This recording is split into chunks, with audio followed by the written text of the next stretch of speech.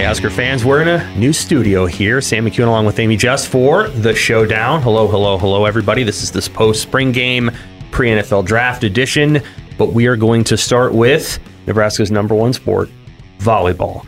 It appears that the Volleyball Day in Nebraska is going to be a sellout at Memorial Stadium. Looks like the tickets went on sale a couple of times. Some tickets just went on sale for students here at 10 a.m. We're recording it right after 10 a.m., and it looks like they could have 75, they could have 80, they could have 85,000 fans inside Memorial Stadium for the volleyball match of the century. What do you think, Amy? I'm pumped, because I get to go. Right. So I'm going to be a zombie that week, but nothing surprises me with this fan base anymore. It's going to be an amazing day. Just celebrating volleyball, whether that be Division II, Division I.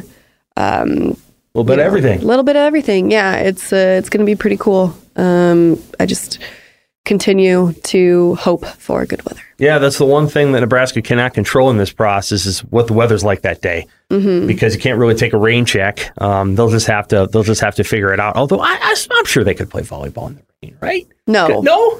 Okay. To me, it's just such a special moment for the state of Nebraska because it not only underlines the sort of the power of women's sport, but it also underlines that the state of Nebraska is a sport that really supports it.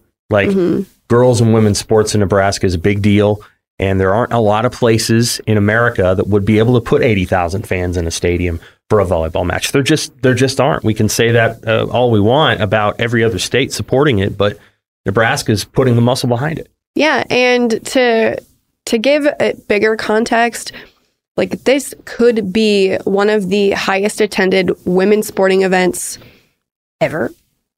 Somewhere around the world compared to the World Cup. Yeah. So that is amazing. I'm getting chills just thinking about it. Hey, Husker fans. If you want to hear full episodes of The Showdown, subscribe to Husker Extra today.